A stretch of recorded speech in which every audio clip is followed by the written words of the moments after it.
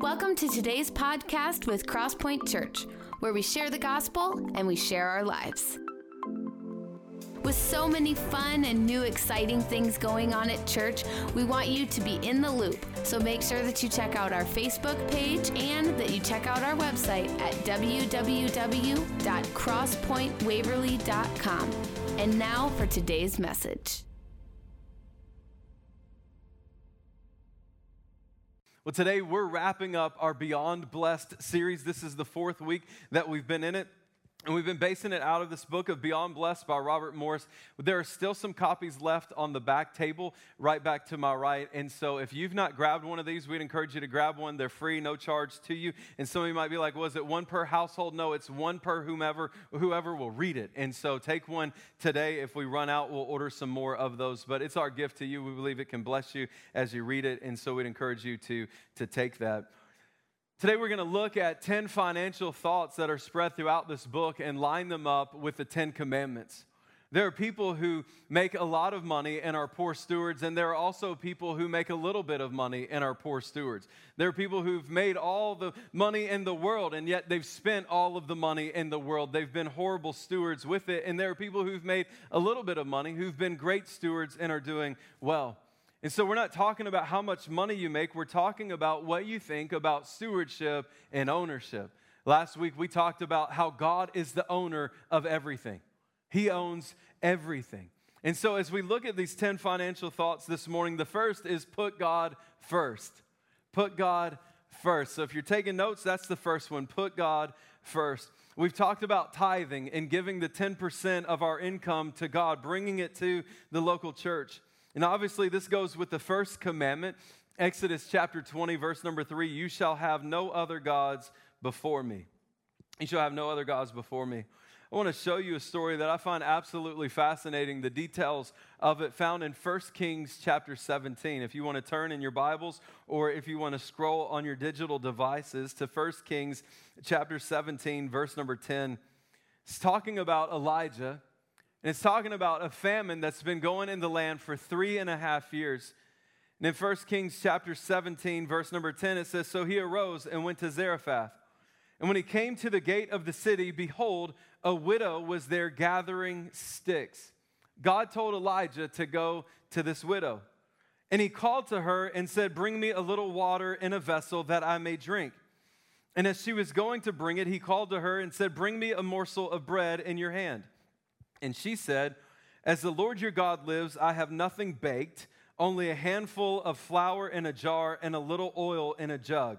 And now I'm gathering a couple of sticks that I may go in and prepare it for myself and my son. She's a widow, and she only has one son. She says, I'm going in to prepare this meal for myself and my son that we may eat it and die. What a dire circumstance. In verse number 13, and Elijah said to her, do not fear, go and do as you have said. And watch what Elijah says to this widow lady who literally has one meal left for her and her son. He says, but first make me a little cake of it and bring it to me. And afterwards make something for yourself and your son. For thus says the Lord, the God of Israel, the jar of flour shall not be spent, and the jug of oil shall not be empty until the day that the Lord sends rain upon the earth. And it didn't. There was miraculous provision. Let's pray this morning. God, we thank you so much for your word, for the power that it has to transform our lives. Lord, we thank you that you are a miracle-working God. And today we ask that you would open up our ears to hear, our hearts to receive, our minds to understand. And give us the courage to be obedient to what you've asked us to do. In Jesus' name, amen. Miraculous provision came to this widow when she put God first. Think about this. There's a famine in the land. There's a famine in the land. Why didn't God send Elijah to a rich person? Why didn't he send Elijah to a rich person instead of to a widow? And here's what many of us think. God sent Elijah to her so that she could provide for Elijah. But the reality is he sent Elijah to her so that God could provide for her. And so people think that God wants us to tithe so that the church can be taken care of. No, God wants you to tithe so that you can be taken care of. God doesn't need your money. He owns everything. He wants your heart. And so here is this widow who has one meal left. By the way, her son has a terminal disease, and in a few months after this, Elijah raises him from the dead. This wasn't just so that God could provide for her financially or food for her and her son. God knew her son was going to die. And when you put God first and your family comes into order, this encounter with Elijah led ultimately to literally the saving of this widow's son. The second point this morning, or the second financial thought, is don't worship material things. Somebody told me after first service, they said, I have never in my life wanted to hear the message that you preached today. Never in my life have I ever wanted to listen to this message, but yet need it so much, right? There are going to be multiple thoughts this morning that we share that many of us are going to be like, could I have stayed home today? This would have been a great day to sleep even an hour longer, you know? Don't worship material things. This goes with the second commandment found in Exodus chapter 20, verse number 4. You shall not make for yourself a carved image or any likeness of anything that is in heaven above, or that is in the earth beneath, or that is in the water under the earth. A carved image is an idol. And simply put, an idol is anything that you place above or something that you put before God. I wonder how many of us have ever put a material thing before God? How many of you have ever purchased something that you regret buying?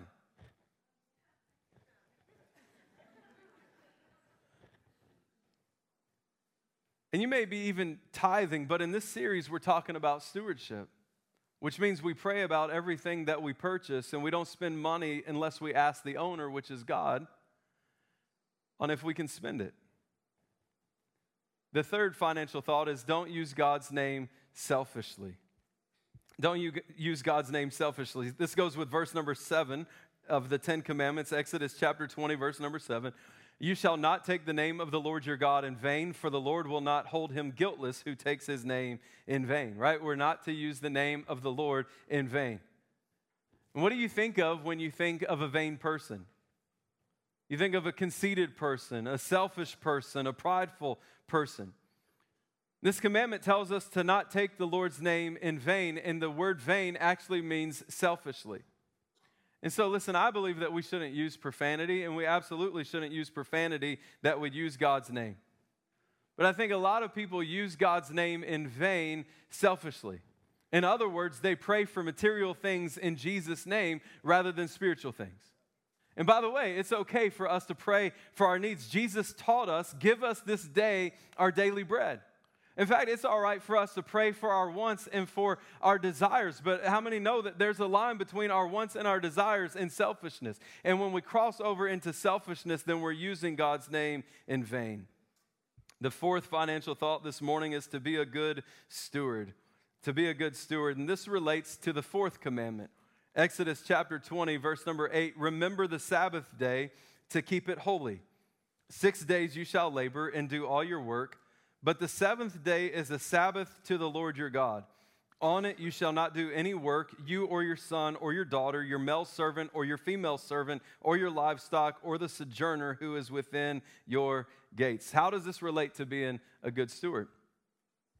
Well, God's saying we can be a good steward not only of our finances, but of our time and our energy.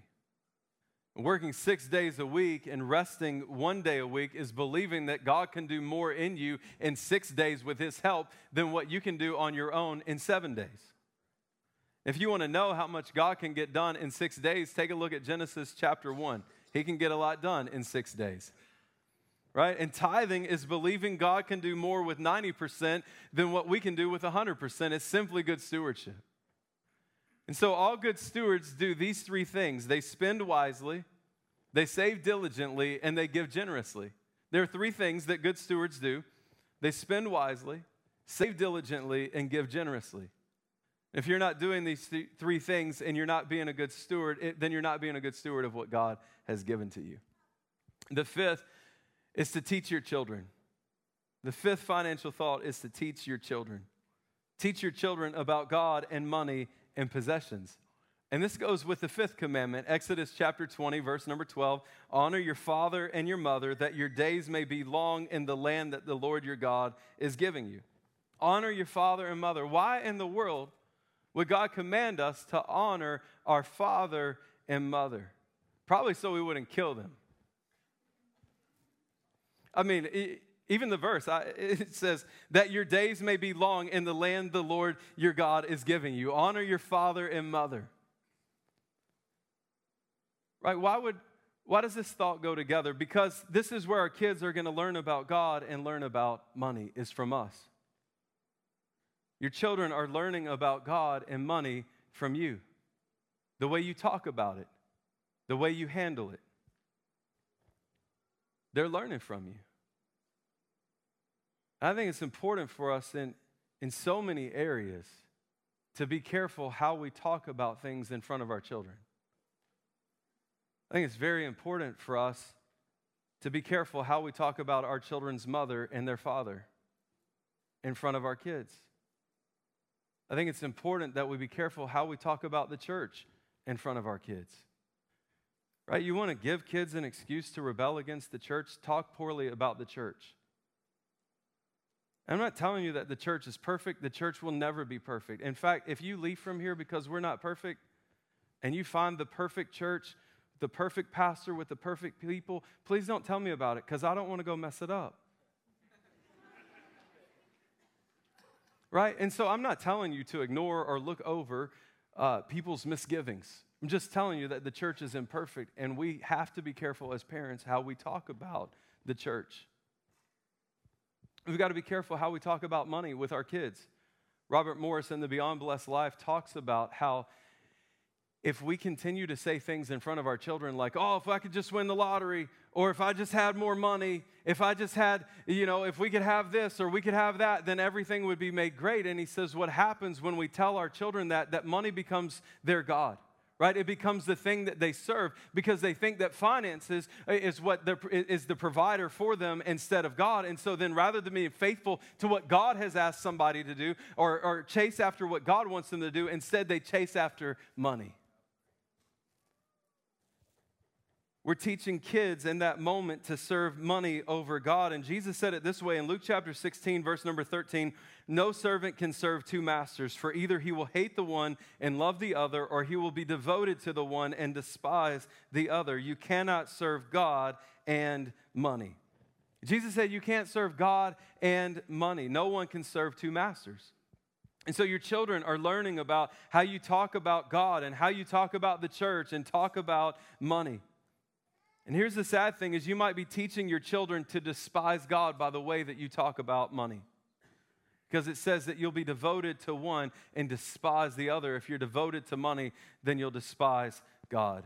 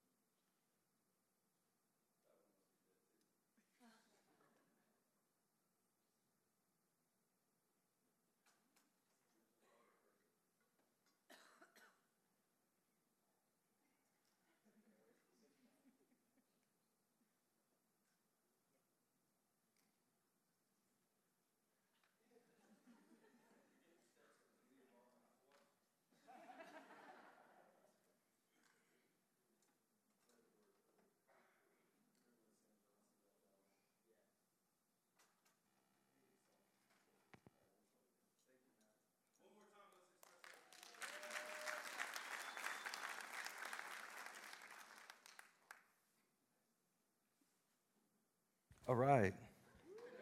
I think some of you after this next point are going to wish that the mic was still dead. Yeah, I kid you not. First service, right at the end of the message, the battery died and And that just doesn't normally happen. They're fully charged batteries. And so then I grabbed the mic that Mackenzie brought out, and it kept cutting in and out. And I'm like, this is a catastrophe. And so that's why I rejected that microphone. All right, but listen, we will have new batteries by next Sunday. The old is gone and the new has come in Jesus' name. Jesus' name. That's why we live on a budget, which is the sixth financial thought, so that we can respond to emergencies like putting new batteries in. So point number 6, live on a budget. This goes along with the sixth commandment in Exodus 20, verse number 13, you shall not murder. Some of you are like, I don't know about that one, right? But here's the deal. If you're not living on a budget, you're killing yourself, right? You're stressing yourself out. And so I know it's a stretch, but here's the deal. When we plan to fail, we fail to plan.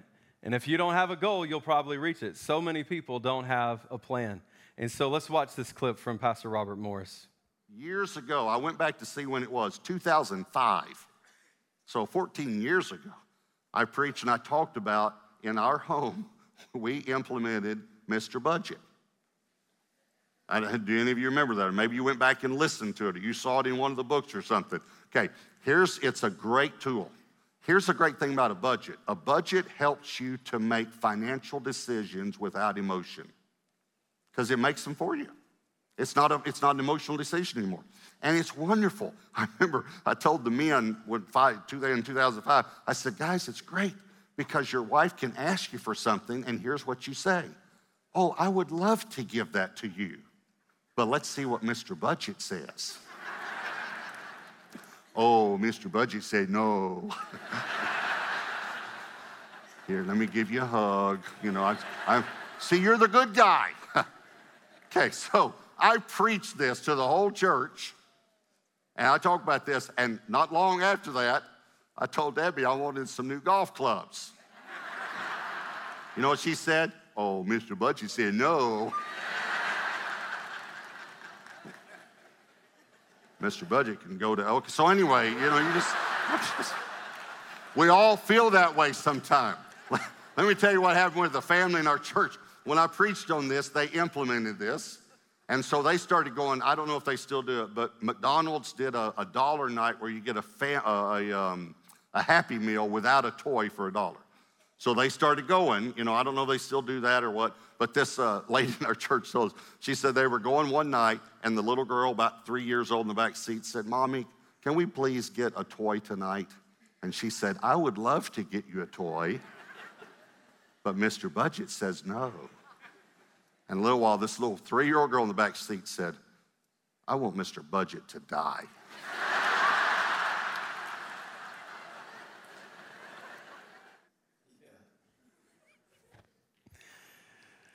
Listen, a budget will help. It's like a map, and if you're financially lost, it's because you're not looking at the map. Here's the great thing: if you're lost, you don't have to write your own map. Right? A lot of people don't know how to write a budget, and maybe some of you are like, I don't know how to do it, and then I don't want to ask for help, because if I ask for help, then people will see the financial shape that I'm in. You're afraid to ask for help because you're embarrassed and you feel like you've done something wrong. Yeah, with everything else in life, you receive lessons and you learn things, right? When my kids were learning how to drive a vehicle, neither one of them, the first time that they got behind the wheel, started by apologizing to me for not knowing how to do something that they had never done before. Right? It's the same when you start a new job and you go through a training process. There are people who show you the way and they help you. And there are some of you who've never been shown the way on how to budget your finances, to look at the income line and the expense line of that. And I would encourage you that there are tools out there, people who will help you. One of the tools is Financial Peace University. We're not currently offering that class right now, but you can go online and do a self-study of that with Financial Peace University. There's this very vulnerable story of Pastor Robert's son that I want you to take a listen to. My oldest son, Josh, who's doing great now at, planning the church in Austin, but he got married, and about probably a year into it, he came to me one day and said, Dad, I need to tell you something. He was very tearful. I didn't know what had happened. I mean, I felt like, something's really bad, He said, I'm really messed up in my finances. We had some hospital things with the kids. We did this, we did that. We bought some things we shouldn't have bought. And I'm really upside down financially. And I said, don't worry about it, son. It happens to everybody. Everybody happens to happen to you, your mom and me. Happen to everyone. I said, have you taken any of our financial classes? Have you gone through stewardship? And my son put his head down again. He's 36, 37 now, and almost 37, and he was about 22 at the time.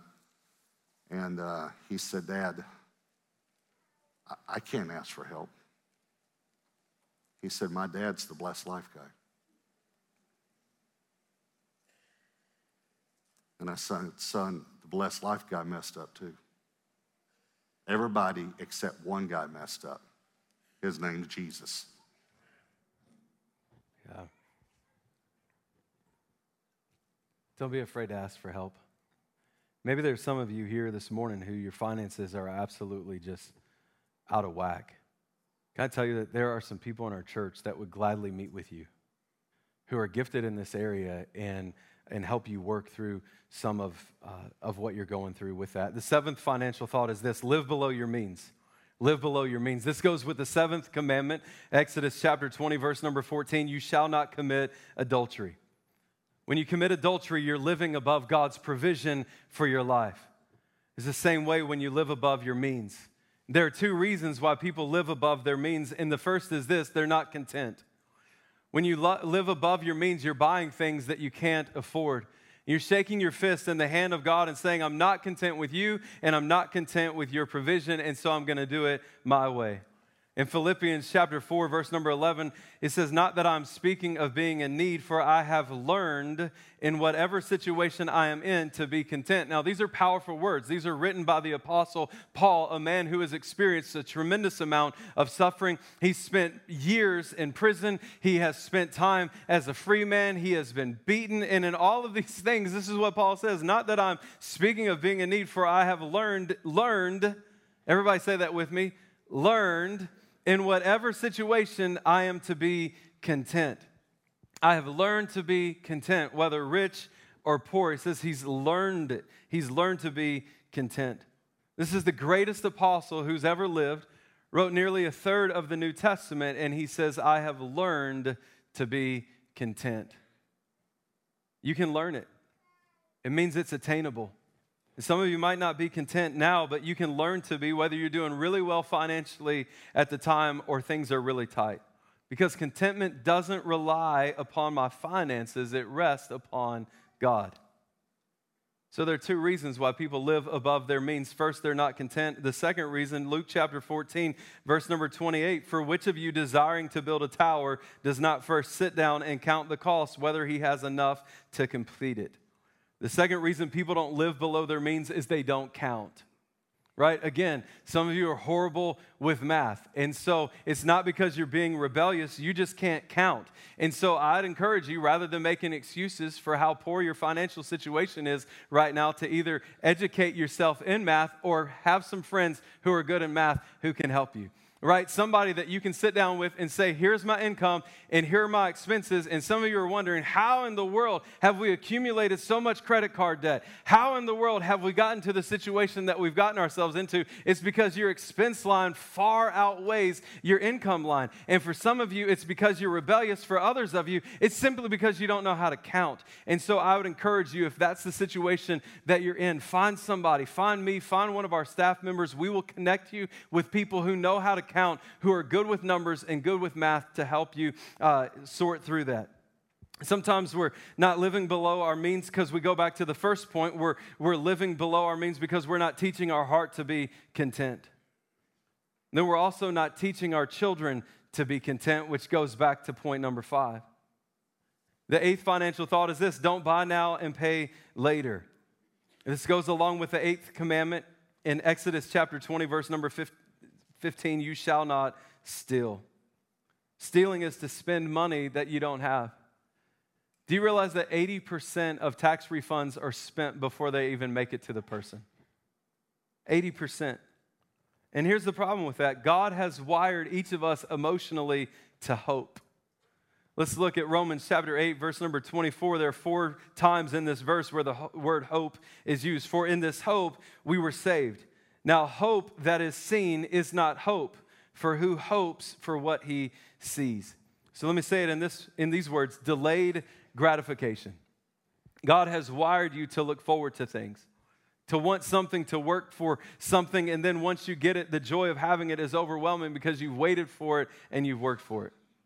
And we don't have that too much anymore. We want it, and we take a plastic card and we go buy it. Last month, we had our staff retreat. Pastor Darren Poley was speaking to us, and he was gauging the age of the room and asking how many people in the room had ever heard of layaway. Okay? Those of you who are over 40 have heard of the term layaway. Those of you who are under 40 have never heard of the term layaway, and we have a really young staff. Layaway? What's layaway?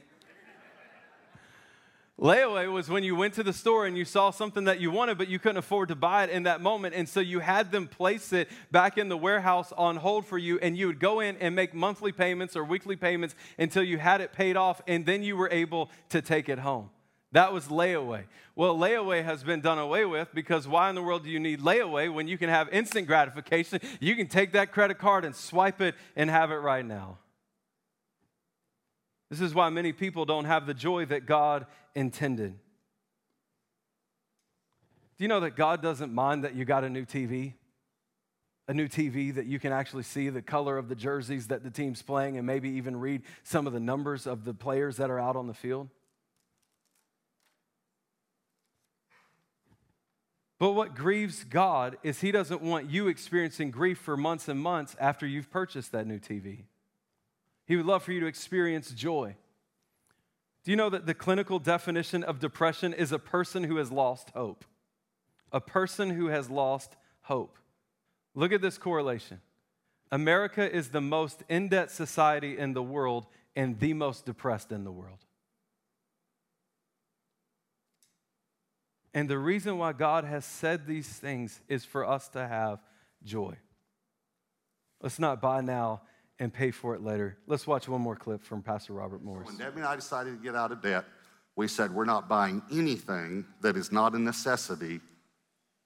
Anything, nothing. If it's not a necessity, if it's a luxury item, we're not buying it, period, until we're completely out of debt. And it was a strong commitment. And you can do it slower than that if you want. We just said we are going for it all the way. So one Saturday night, Debbie came in with her hairdryer and said, it broke, and this is a necessity. This is not a luxury item. Now, I can do this and dry my hair, so I don't need it, okay? But she said, this is necessity for me. I said, I understand. I said, do you need it? This was, I don't know when on Saturday night, but I said, do you need it before church in the morning? She said, I won't need it before church in the morning, but I will need it, pretty quickly. I said, okay. I said, we've been learning about God's provision. I said, let's pray and ask God about this. And so we prayed about a hairdryer, okay? Not that I wasn't going to provide it for her. I just wanted to pray. I wanted to put God first. We go to church the next morning. We come home. On our front porch is a package with a note that says, I was at Walmart yesterday and I felt led to buy this for you. It was a hairdryer.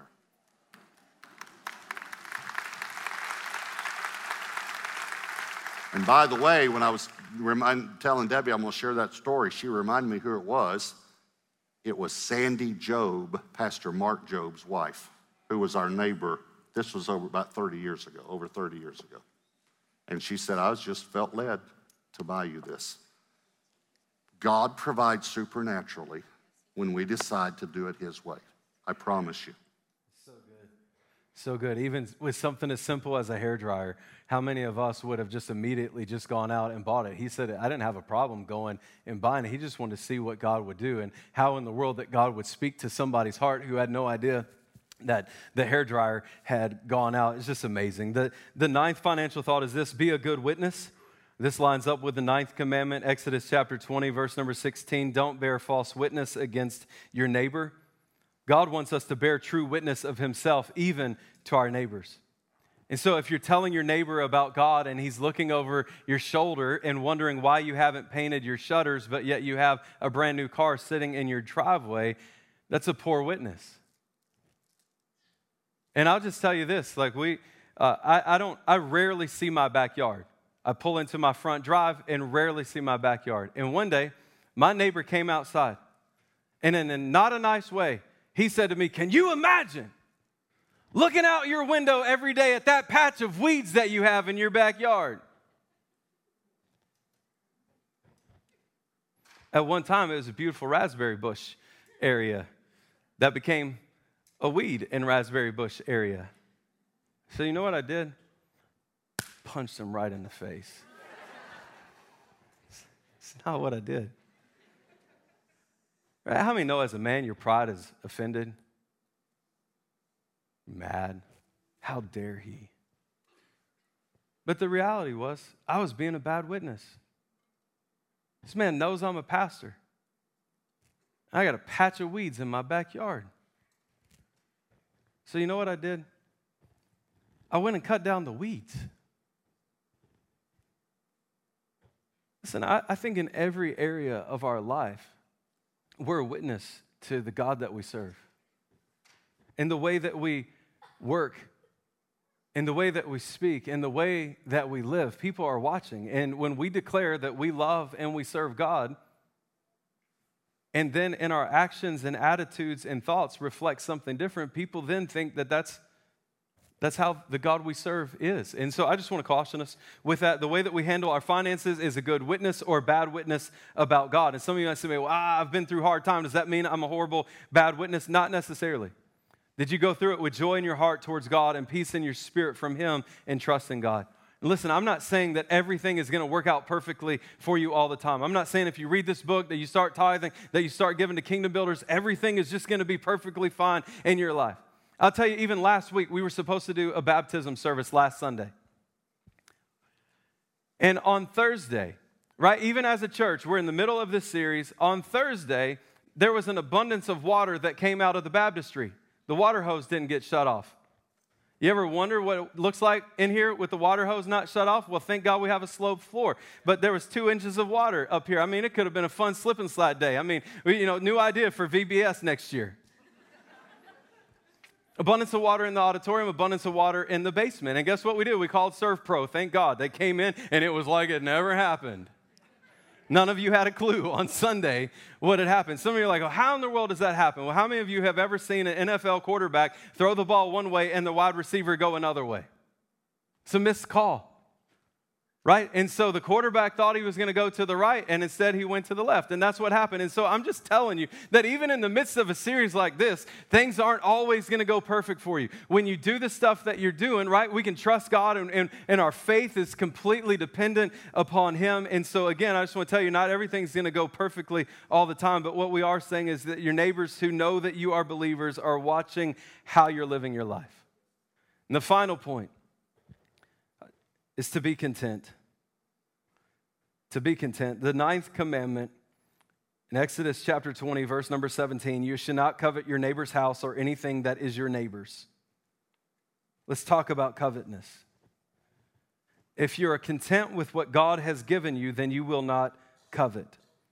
And in Colossians chapter 3, verse number 5, says, put to death, therefore, what is earthly in you: sexual immorality, impurity, passion, evil desire, and covetousness, which is idolatry. Look at the list that covetousness is in. Put to death, therefore, what is earthly in you: sexual immorality, impurity, passion, evil desire, and covetousness, which is idolatry. And the reason it's an idol is because whatever you're coveting, you have made an idol of. And not only do you make an idol of it, you covet what your neighbor has. Your neighbor gets a new car, and so you get a new car. You covet it. Not only do you covet it, you make an idol out of it. And in doing so, you make your neighbor God. And here's why: because you don't buy a new car when God tells you to. Instead, you buy a new car when your neighbor buys a new car. And then your neighbor gets a new house, and so you need a new house. And your neighbor now is God. And so you don't do what God tells you to do with your finances, you do what your neighbor does. And this is the 10th commandment. When you covet what someone else has, what you're coveting becomes an idol, and the person who has it becomes God. Don't let someone else spend your money.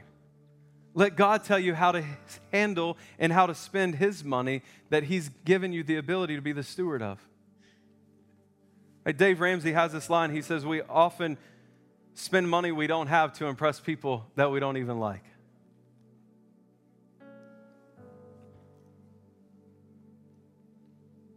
So 10 thoughts this morning of living a beyond blessed life so that we can be a blessing. I'm going to ask that you would bow your heads and close your eyes all across this room this morning.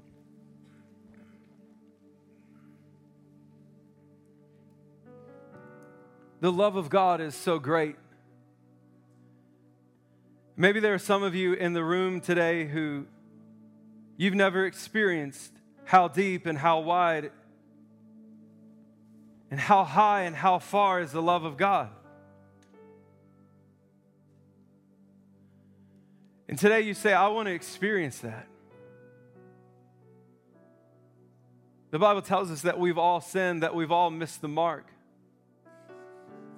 And at the end of this life, we move from something that's temporal to eternal.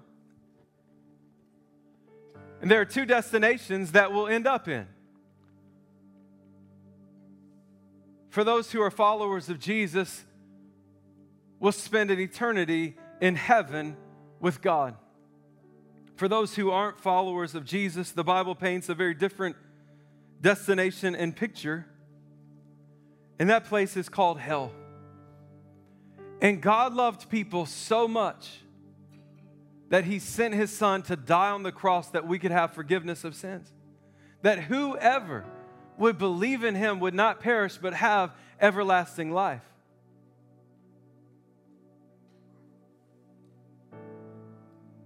And today, God wants you to experience that love. He wants you to be able to lay down the chains of sin that have so entangled you and to walk in freedom from it in the life that He desires for you. In just a moment, with every head bowed and every eye closed, if that's you, you say, I've never asked Jesus to come into my life, and today I want to become a follower of Him.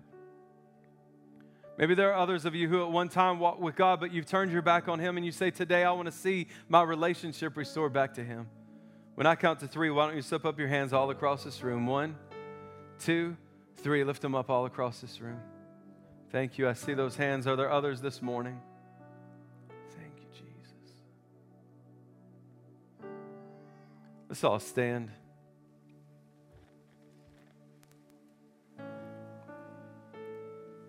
There was at least one hand that went up this morning of someone who needs to ask Jesus to come into their life for the very first time, or who needs to see their relationship restored back to Him.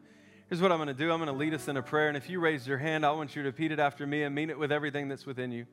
But know that you won't be praying this prayer alone, but that each of us in support of you will also be praying. Let's pray. Say, dear Heavenly Father, thank you so much for sending your Son Jesus to die on the cross for me. I admit that I'm a sinner. I admit that I've messed up. This morning I ask for your forgiveness. Come and give me a fresh start. Be my Savior. Be my King. Take over every area. Take over every aspect. And help me from this day forward to live for you with all of my heart, with all of my soul, with all of my mind, with all of my strength. In Jesus' name, amen. Let's give God praise for what He's done this morning.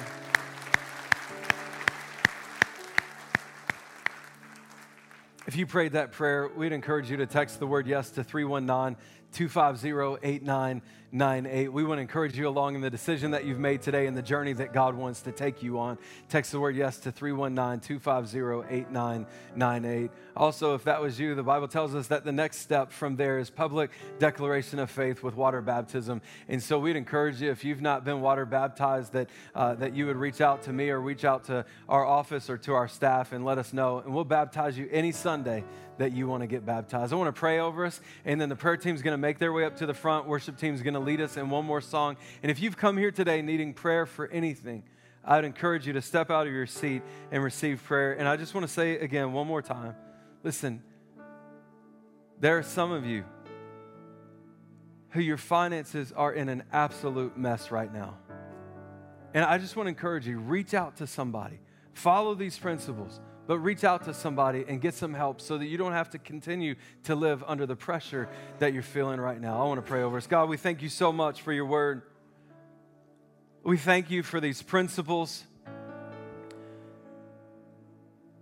God, we ask that you would help us to live by them. For those this morning that you've blessed abundantly, but they've been poor stewards, Lord, I pray that today would be a day where that turns around, where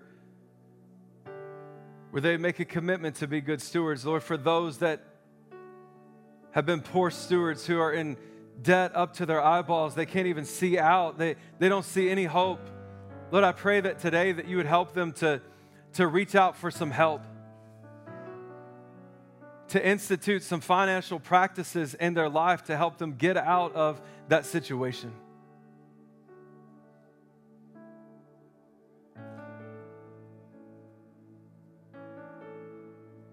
Lord, I pray that when your Spirit tugs at our hearts, whether it's through these messages, whether it's through reading your word, that you would help us to walk in obedience to you. And so, Lord, may we be people who walk on both legs of generosity and good stewardship. And I pray as we do that you would bless each person. In Jesus' name, amen. Thanks for joining us. We hope that this message was inspiring and encouraging. For more information about this message or about all things Crosspoint, check out our Facebook and head to our website at www.crosspointwaverly.com.